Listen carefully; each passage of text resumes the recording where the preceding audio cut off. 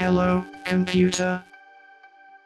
This is Hello Computer, a series of interviews carried out in 2023, at a time when artificial intelligence appears to be going everywhere all at once. Our next interview is with Megan Maas of Michigan State University, and please note this video does include some pretty graphic language about the use and abuse of pornography. My name is Megan Maas. I'm an assistant professor in human development and family studies at Michigan State University.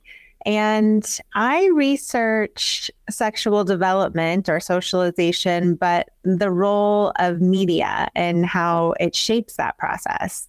And you just can't ignore how AI is essentially taking over all forms of media. And so therefore is going to have an impact on our sexual development and socialization. How has your year been? I mean, AI is everywhere in 2023. Does it feel like a normal year to you? It's the first time I was introduced to ChatGPT, like the rest of the world. And that type of thing. There's certainly a lot of sex tech conferences and, webinars and things like that floating around.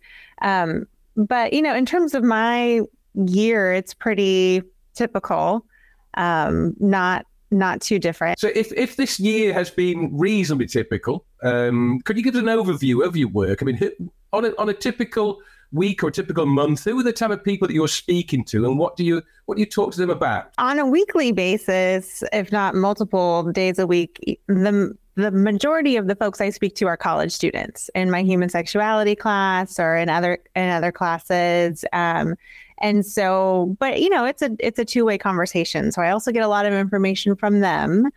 But in terms of other audiences, I get invited to speak for a lot of educational conferences where we talk about the role of, sexualized media, particularly sexting, sexualized social media, for kids at school now, right? Because they've got their devices during school hours. So that's become a new thing. I get invited to talk with parent groups because a lot of parents are, have no clue how to talk about porn with their adolescent kids. And then I also, talk with other sex scientists, sex researchers, sex educators, and those kinds of spaces as well. But I definitely enjoy discussing my own work and, translating science for general audiences more than I do, writing grants and managing paperwork and that type of thing. So I do enjoy these conversations. For the basis of this conversation, just so we can, place a framework here, what is the purpose of porn? Oh, that's a good question. So I think what the data would tell us now is that the purpose of porn really is pleasure, arousal, and exploration from the consumer perspective. Now, from the production perspective, it really has always been about profit. And then in the worst case scenarios, it's been about exploitation as a means of profit. So it's a very different experience for the producer and the creator and the consumer. But we're starting to see some of those two worlds overlap more, where more consumers are becoming producers themselves. But in general, I would say that it's still adult entertainment, but we're getting more real about the use of porn for pleasure specifically, and frankly for just helping with masturbation and arousal and as that kind of a tool. Is that something that is required then? The requirement of arousal, is that something that's required? It's not. A lot of folks are, especially younger folks, have become pretty accustomed to using porn as their primary means for arousal, particularly for masturbation. But, like I've talked about in some of my written work and certainly in interviews and talks, people have been sexually aroused by other people and by their own imagination, by and large, across cultures and across time. That has been our primary source of arousal. And so we don't want to forget that. And in the midst of all this tech that can make arousal certainly more easy, but it's not required. Well, perhaps a historical overview. How did we get from cave paintings and Roman frescoes to OnlyFans today? You know, what was the process of us going from that to today? So I think a lot of people who do porn research or who research, you know, the history of erotica would agree that technological advances across the centuries has made, you know, porn and erotica more accessible. We're certainly going to use it more. And in fact, what's interesting is the reverse is also true. In really more of the recent past, you know, 100 years, sex has really driven advancements in the technology itself. So I'm sure you may have heard of, you know, that the internet was created for porn to distribute, you know, sexually explicit images, television, VHS, beta tapes, DVDs, and in large part were created to distribute pornography. But in terms of an overview, one of the things I argue in my TEDx talk is that it's certainly been a common trend where technology is driving the advancements in porn, but sex is really driving a lot of the technology. But that's recent. Now, if we flash back, you know, tens of thousands of years ago, we're really talking about erotica. So some people like to say, oh, we've always had porn because we've always had these cave drawings.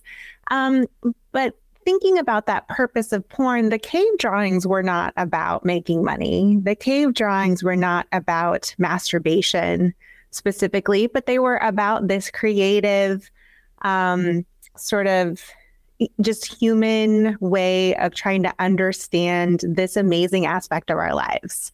And so we always see sex depicted in art, which is the Greek root words for erotica, eros and etika. You know, we see that across time, across cultures. So we really want to understand sex and love and express it creatively.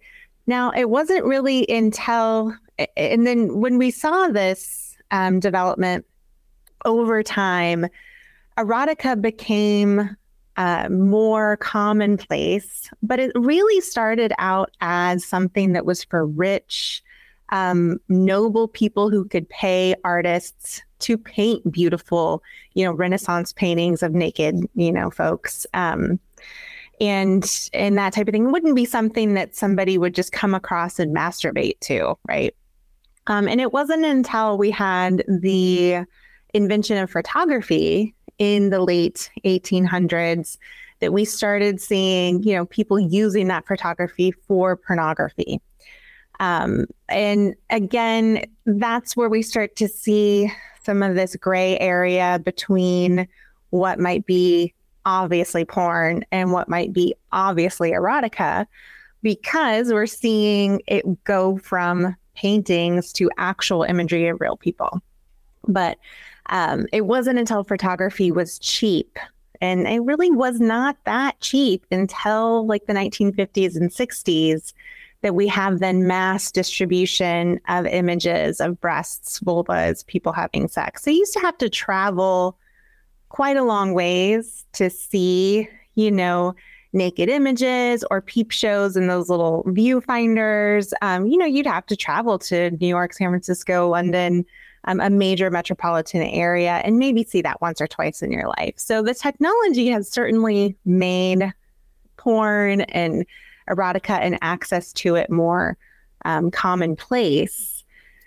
And it has certainly shifted it over time, but it's not a new concept that technology is driving this sexual imagery. So you say then that the internet was perhaps built for porn and for cats, I would say as well. Yeah. Porn and cats. Good old cat. Yeah. And my own little take on that, my belief is that the VHS versus Betamax war of the 70s and 80s was won because VHS had more porn films, is my understanding. So yeah, I can understand that technology and porn have been a thing for a while, but let's expand. I mean, how did the internet change things then for pornography? Yeah, so early in the internet porn research days, there was this term called the 3A's. So the internet made porn more available because everybody can have more easy access to the internet, and therefore easy access to porn. So, for example, prior to the internet, you either had to find, your friend's porn, your parents' porn, siblings' porn, or you had to be 18 to purchase it. Whereas now, with the internet, you can be any age and see any kind of porn. It made the use of it anonymous for that kind of similar reason, that you could go online, look at whatever you wanted, delete your internet history, versus like having a stash of porn for somebody to find. You could have a pretty deep rabbit hole of porn, experiences that could really kind of go undetected from those around you. And then it made it affordable because it's, cheaper without production costs, shipping costs, distribution costs, costs of materials for DVDs, things like that. Internet porn in its early days was free and cheap. And then now, as you know, with the tube sites, it's even cheaper. It's free. So it's increased the availability and the use and the frequency of it. Was that a major turning point in the history of porn? The fact that porn is effectively free these days? Sure, it is. I mean, we didn't have a ton of great national data on pornography use prior to the internet, and certainly high-speed internet at the turn of the century or millennia. But what we do know is that if you look at some of the studies of frequency of pornography use before the internet, you'll see a lot more of, averages ranging in multiple times per year, versus now we'll see studies where it's very common to see multiple times a month or even a week, or even with some cases, even daily use. And so we do know that the internet has made pornography experiences more frequent for folks. The millennials, the generation that are coming of age now, are they having a fundamentally different experience with sexual images that just there is no comparison to the generations that went before them? So I think what you're referring to is more of Gen Z.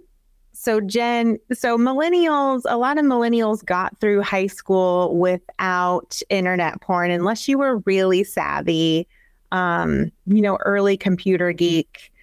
Most millennials would have gotten through high school without, internet porn today. But Gen Z, I mean, certainly anyone born, after 1990, they are growing up with internet porn. And so a lot of them what we're seeing now is that teens, particularly younger teens, are seeing all kinds of sex before they've even kissed anyone or held hands or something. So to give you an example, you might have, millennials and Gen Xers might have certainly seen porn, maybe even seen anal sex. But it was most likely when they're closer to 18, after they've already had some sexual experiences. Certainly not very frequent. They might see that kind of, they might see various sex acts in a magazine. Whereas today, you can be a young person and see 20-person gangbangs, double penetration, crying during fellatio, slapping, gagging, choking, all sorts of crazy stuff. The depiction of sex with, you hope they're 18, but they look like they're 12. So that kind of stuff, like I couldn't have seen that if I wanted to. I would have, as a teen, if I had heard about that kind of stuff, like there's no way I could have found that even if I wanted to, let alone, just seeing it because you're Googling blowjob because you want to know what that means. So it is definitely helping younger folks learn about not just sex, but a lot of different, to learn not just about sex, but to learn about a lot of different kinds of sex and even violent sex before they have, like I said, held hands, kissed somebody, have any kind of reference for themselves, essentially to compare to real life. So for somebody like me who's really interested in particular in adolescent sexual development and sexual socialization and how we have those first sexual experiences, one of the main research questions we have is does this exposure matter? Does seeing or even masturbating to, gangbangs, double penetration, choking during sex, does that fundamentally change somebody's first sexual experiences with a real life human being?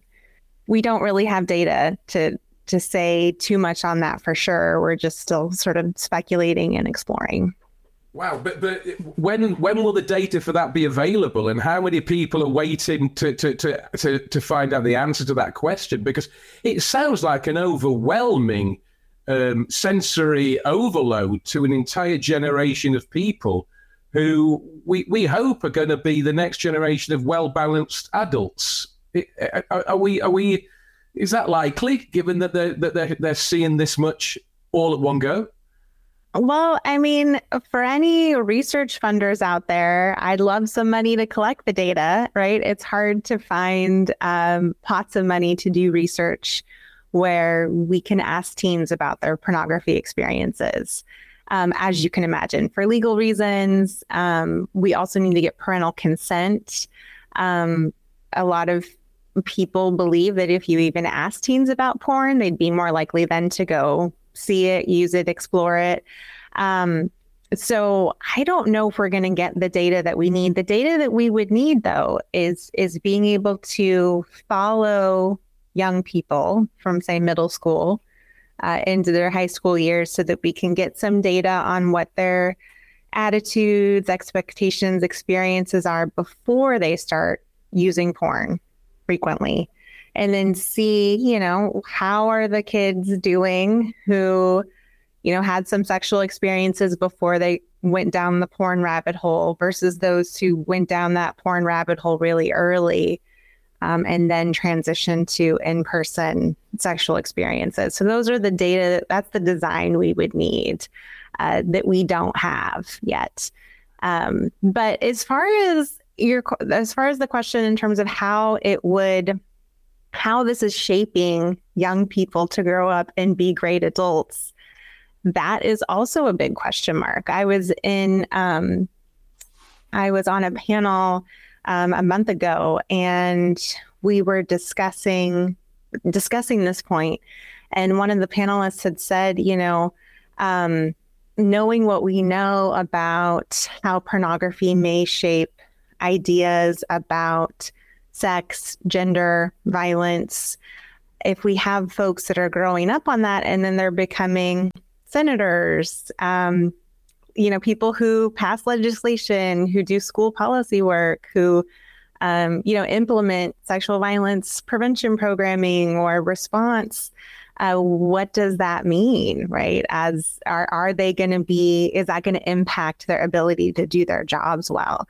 And that is a really interesting question that I think we need to really explore and think critically about, given what we do know about how pornography is associated with different attitude changes, behavioral expectations, etc. So are the right people posing the right questions in the right forums, or is there just an element of squeamishness where people are just unwilling to engage with this? They'd rather they'd rather not think that kids are doing this when, quite frankly, they clearly are. Are the right people having the right conversations? No, the answer is definitely no. Okay. We know for a fact that parents are not talking to kids. They are squeamish. Even parents who feel confident about, where do babies come from, how to talk about menstruation or contraception, have no idea how to talk about porn. Sex educators are, there's a bunch of red tape. They can't talk about porn in school-based sex education for numerous reasons in the States. But it's even true in, other Western countries and Eastern countries for that matter. But we're not having the right conversations. A lot of the people who are having the conversations in, faith circles or, clergy people, that type of thing. Sometimes those conversations cannot be as effective as you'd want them to be because they tend to be more fear-based and talk about pornography as sinful. And regardless of your religious beliefs, my ideas about talking to young kids in particular, or even teens about porn, is really acknowledging and validating their curiosity. Because as soon as anybody feels shame or embarrassment about any kind of behavior, whether they're lying about stealing cookies from a cookie jar, or they're ashamed for some other, reason, kids are not going to go to adults when they feel ashamed. And so really emphasizing that pornography is a sin, or that it's really shameful, is not going to help, move those conversations forward and open up the door to other conversations, because there's going to be so much fear and shame there. Now, if that's a value that you have about pornography, a lot of parents, a lot of groups have that value. You can still communicate that value if that's something that you feel strongly about. So even if there is this perspective from parents, faith leaders, whatever, that pornography is sinful or shameful, which I'm not here to judge about religious perspectives at all. Those are okay values to communicate if you need to, but the shame needs to be removed from the human curiosity. And there needs to be a foundation where children and teens know that having sexual feelings, sexual thoughts, sexual desires are just a part of being human. Being aroused by sexual imagery, or for little kids, I explain that as like getting butterflies in your tummy. You might feel a little queasy if you see this stuff. It might make you kind of flush or red because they don't know what sexual arousal is. Really kind of paving a path that those are just normal processes. And that is just how our bodies and minds react to sexual imagery, period, I think is where a lot of the important conversations need to start. And instead, they start with, this is horrible content that's damaging to see. And those can be conversations at a different point. But when we start with those kinds of messages, it's going to squash any kind of conversation about sex or porn, from happening again. That does sound like something of a ticking porn time bomb then, if we're not having that conversation. And at the same time, you mentioned earlier that there is a change in the dynamic of producers and consumers, and perhaps the two roles coming together. We have OnlyFans and platforms like this. And so can you tell us a little bit about how that's changed pornography? Yeah, so I think some of the positive progression of cheaper technology has been a platform like OnlyFans, where somebody who is a sex worker, a cyber sex worker, a porn performer can take control of that experience. And, they don't have a boss. They're their own boss. They create their own hours. They're in charge of what they release. They're in charge, they get to decide what's not released. So there's a lot more control and safety there. On the other hand, though, again, there's no technology that's going to make something completely 100% safe, foolproof, because there's evidence now that, people create OnlyFans sites as well to sexually exploit, others, youth, young people, poor people in particular. And so OnlyFans isn't the perfect solution to this, but it does provide an easier platform. It does provide a platform that can make self-production a little safer, maybe even financially more profitable for folks.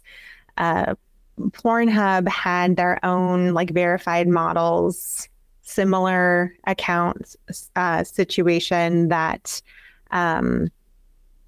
I think has since been either removed, or I don't quite know what happened, but it was in jeopardy where they removed some of the way that those verified models could get paid, because a few years ago they were found to be hosting, non-consensual content.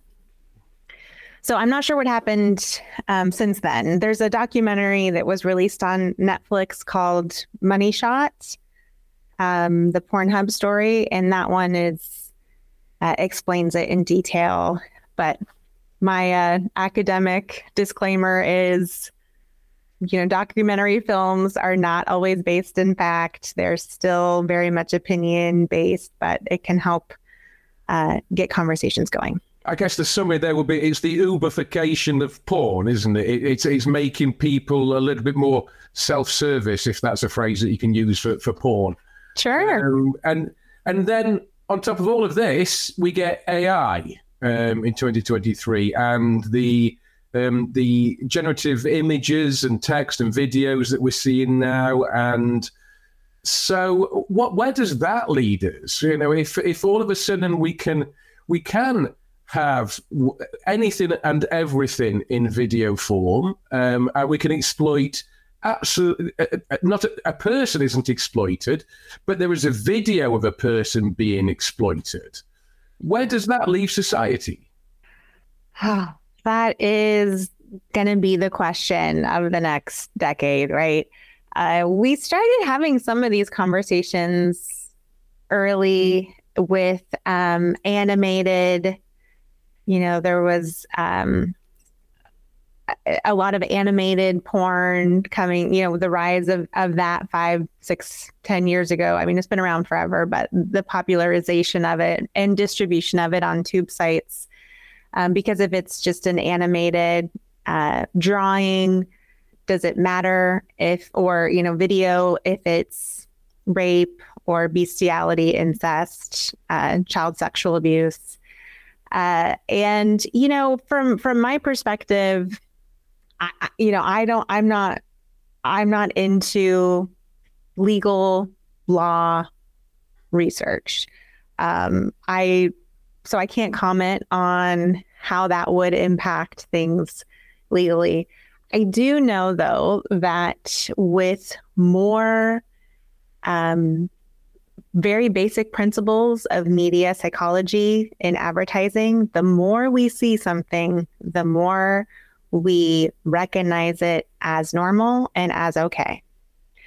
So if AI, animation, porn, whatever, makes sexual violence more visible, more frequently consumed, whether it's a real human being or not, then if we apply principles of advertising to that, then we are certainly going to go down a path where we are where we're just accustomed and we don't recognize the harm that is really there for people in real life.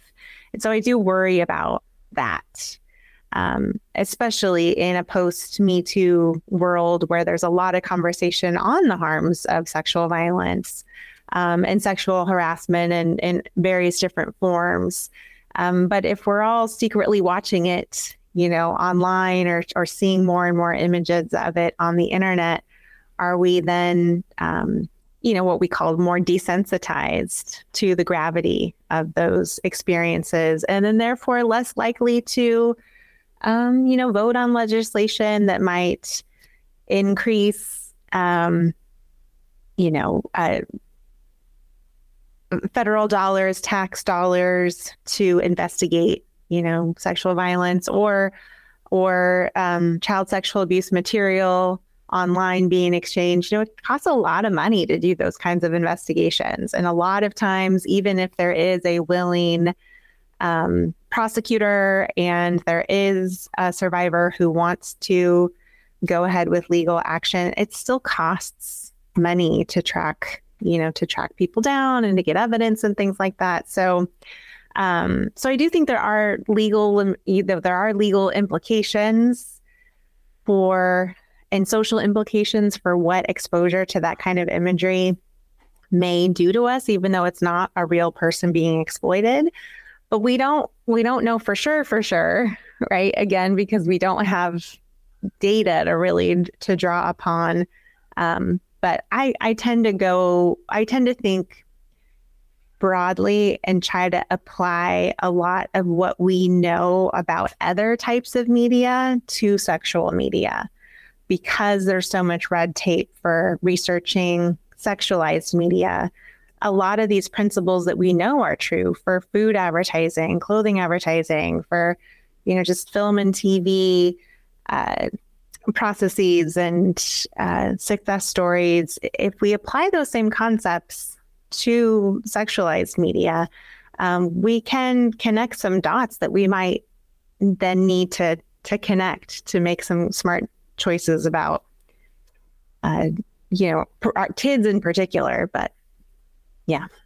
Again, do I have any confidence that the right people are having the right conversations around this? Or is it another one where people just don't want to engage? La, la, la, I can't hear you. I'm going to just not engage in this. Is that accurate? Well, I know in the U.S., it's definitely the latter. As you're saying, people are very afraid to have these conversations in scientific circles, also political circles, social circles, religious circles. It is definitely a taboo topic still. Even if you are like me and hundreds of other folks who are really just data driven and focused on the science of what's going on and really trying to guide conversation back to those scientific principles instead of, talking about it from a moral perspective. But we don't have enough people who are willing who have the power to make some changes and then are willing then to implement those changes. So for example, I do a lot of work with sex education and media literacy, both development, evaluation, and advocacy.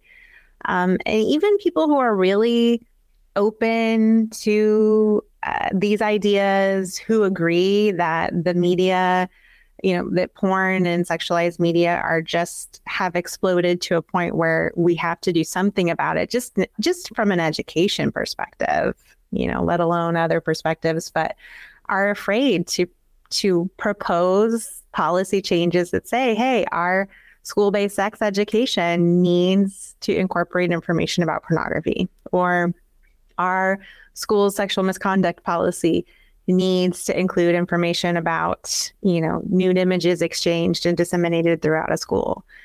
So there are, there's just people the people in power are still, they want to stay in power. They don't want to bring up these controversial topics. So unfortunately, no, we do not have the right people having the right conversations. But I think the point is that whilst they might not have wanted to have those conversations in the past, there is an urgent need for these conversations to be had, given the perfect storm of technology and AI and just more immersive technology. I mean, virtual reality and all these things coming together at once means that these conversations, I guess, must be had now. Otherwise what? What happens if we don't have these conversations in 20, 30 years' time? Where does it lead us? Well, so one of the things that I really encourage my college students, because I have direct access to them, frequent access to them, we can have these conversations over longer periods of time, is that you have to have a sex tech conversation with your romantic partners. So, for example, we have a study that's under review, but other people have researched this topic that is attitudes toward sex robots, VR porn, even smart, sex toys and things like that. And what we do know is that people, what we found in our study, even though it's not the primary finding, but it's been shown in other studies too, is that the more immersive, interactive, and realistic sex tech is, the more people perceive that to be a threat to a relationship, a type of betrayal, or cheating. And so there needs to be a discussion between partners about, how do we use porn in our relationship? Or do we use porn individually? Do we use, sex robots individually? Do we do live camming with, models or other couples even on OnlyFans? These are kind of boundaries that should be discussed ahead of time and updated as necessary. And so, so that conversation, I think, has to happen and is being pushed to happen more because it's more in your face versus, porn 10, 20 years ago could more easily just be a solo activity that's not discussed or talked about. But one of the things I emphasize in my human sexuality class, I talked about in my TEDx talk, and the thing that I really think is the most important piece to think when we're thinking about all of this is sexual technology has kind of always been there. It's changing faster than it has in the past. It's certainly becoming more, all of our technology is becoming more immersive and interactive. And we want to make sure that those experiences are not negatively impacting our real life experiences, because the rewards that we get from real life sexual experiences, real life friendships, real life face-to-face conversations, they are, rejuvenating, they are life-giving, they are what make our lives meaningful, enjoyable. And the technology experiences don't quite have the ability to tick all of those boxes yet. And so we want to make sure that even though they're easy to use, that they're not becoming something that we are doing instead of our in-person relationship. So I use a text message example.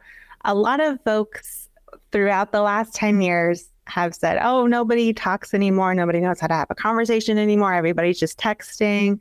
Oh, technology is killing communication. That's a simple, very oversimplified way to look at it, because in many ways, texting has improved communication because it's increased it, especially, in times where it was not possible before. So, for example, when I'm about to give a talk that I'm nervous about, I can receive a text message from my husband and be reminded of his love. Parents can send text messages to their kids, and people are texting, when they're about to take off on an airplane. That was not possible before technology. Those are great things because they're adding communication when communication was not possible before. And so we kind of want to think about our sex tech in the same way.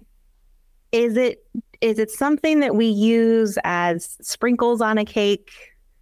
Maybe the icing on the cake, but we don't want it to be the actual cake. We want the actual cake to still be our human experiences. And I'm sure if there's physical disabilities, other limitations, you're in a long distance relationship, you're, single, then those tools are there to meet some sexual needs. But as soon as you start gravitating towards those tools instead of real life human beings or particularly a long-term partner, that's when you're going to start to see more costs to the benefit of the sex tech. You're going to see a lot more negative consequences than somebody who might be able to just use it infrequently.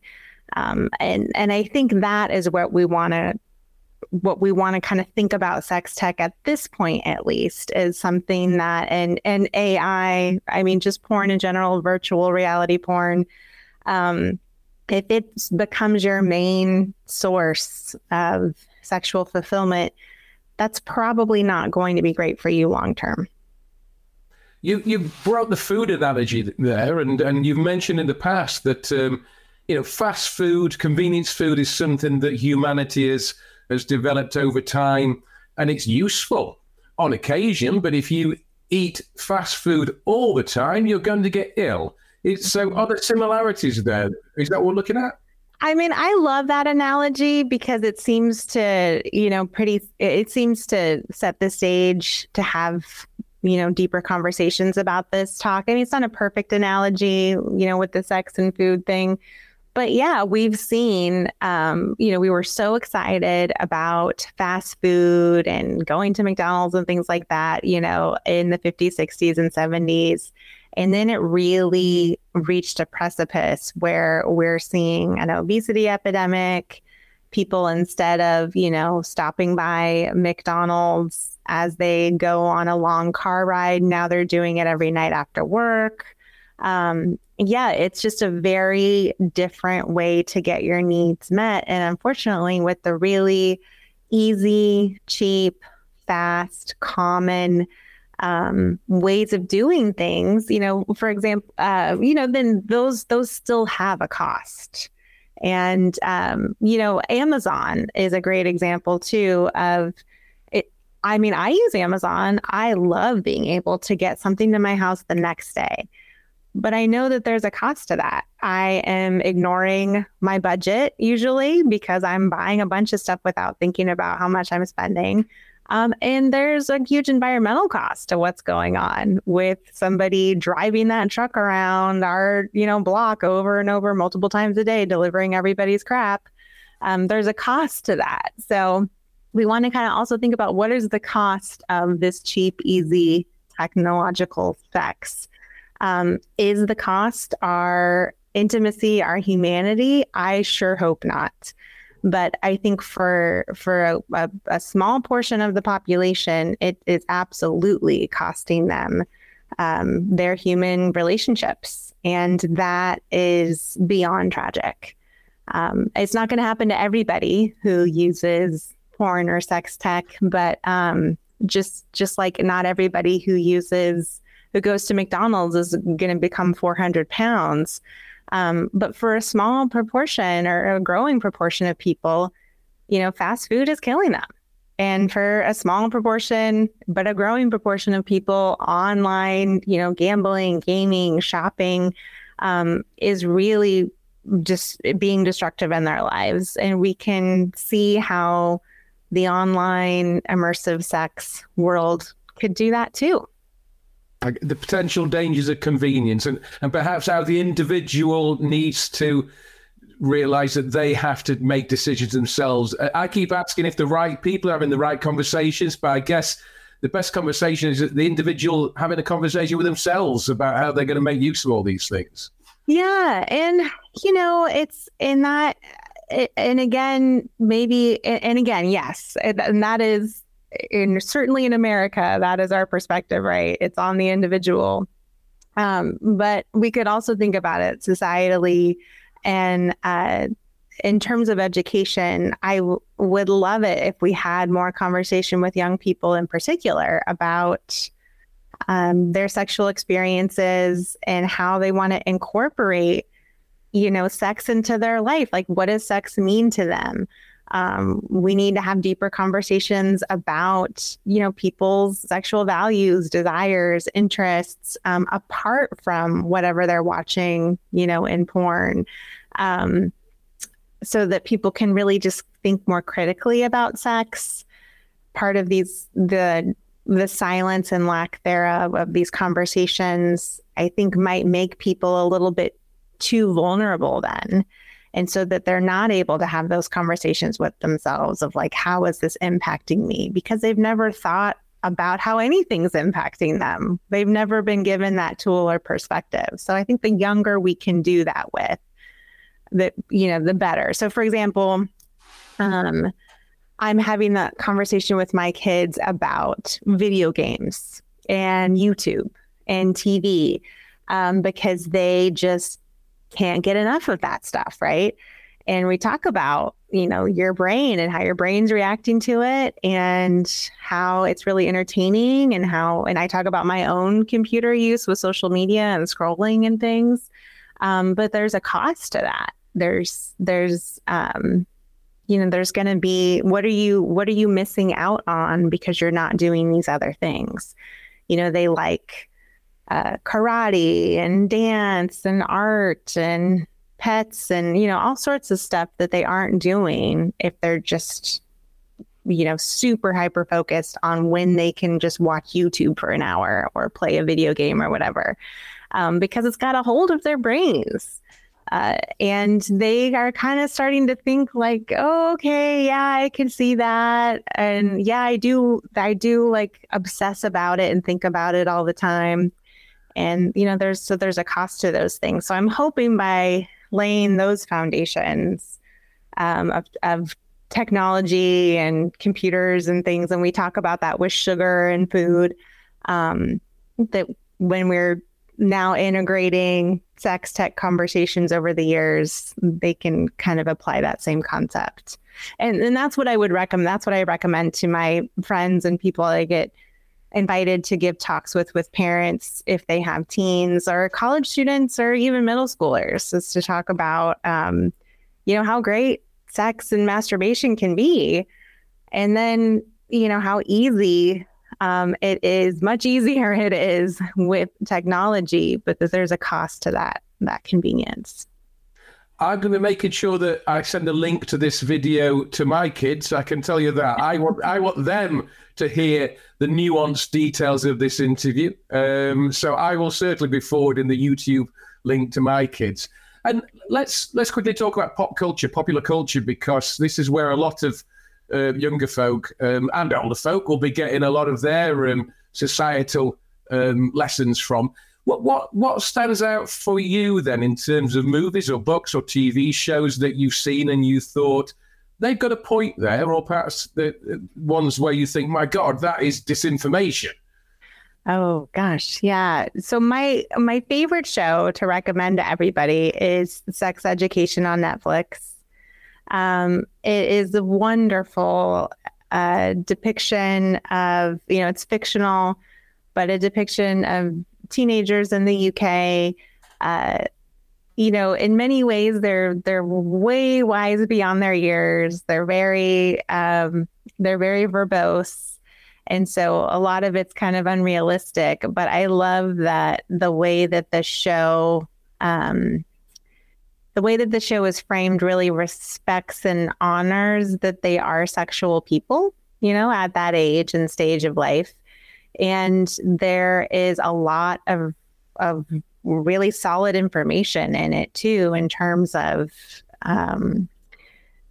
realistic depictions of things and great models for having conversations about sex and porn, and lots of models for not having of those conversations gone wrong. But I'm hoping, I think that with that show, I think if more parents watched it, we know it's popular among teens and young adults, but if more parents watched it, perhaps their embarrassment would reduce a little bit, so that they'd feel more empowered to have those conversations. There's so many great documentaries as well. So Hot Girls Wanted, it's getting a little old now, I guess, but it is a great documentary on Netflix to get the conversation going about, camming and amateur porn models and how that really became exploitative, because in the early 2000s, there was this big push to do, kind of like there was in the earlier porn movement days of the 70s and 80s, where there was this push to just show real people having real sex, and that would then counteract the harms of more exploitative porn. And in the early 2000s, there was a big movement for amateur porn to do that with the internet by, making anybody kind of be able to distribute their own porn. But then that was co-opted, as they all are, right? And then OnlyFans emerges, and then that was co-opted. So even though the intention and for a lot of folks can be good, then exploitation can kind of come in. But Hot Girls Wanted does a great job of that. Like I mentioned before, Money Shot, the Pornhub story, is a great documentary as well. And I also love The Principles of Pleasure on Netflix. That is a great documentary about sexual pleasure and well-being, in particular for women, but is a great conversation starter, I think, for any gender. But 50 Shades of Grey is not a great example of great sex education for many reasons. So I would not recommend 50 Shades of Grey. It could be fun to watch, but it's not something you'd want to emulate. Netflix is, I think, an amazing thing in that all of the different nationalities, all the different cultures are putting their own popular culture onto there, and it's all on one common platform. And so we're all seeing South Korean content for the first time, really. I mean, us geeks might have watched, Japanese J-horror in the early 80s and this, but Netflix and the other aggregators that are using different societies strikes me as a fascinating thing. And I'd never even thought about it until we now talked about adult entertainment, but that kind of bringing together, because back into the interview, perhaps, maybe, different societies have got different ideas of what adult entertainment is that is, suitable for broadcast. Is that right? I mean, I've lived in Spain in the past, and, what their idea of what entertainment wouldn't be what would normally be in the UK or in the US. So different societies have got different ideas of adult entertainment. Absolutely. Yeah, it is very much culturally bound. And as we can see across time and across cultures, an idea of what is sexually explicit, there's been, actual laws written about what is considered soft core pornography versus hardcore. What is rated R versus NC-17. And we're seeing shifts in what all of those distinctions, how those distinctions are actually defined.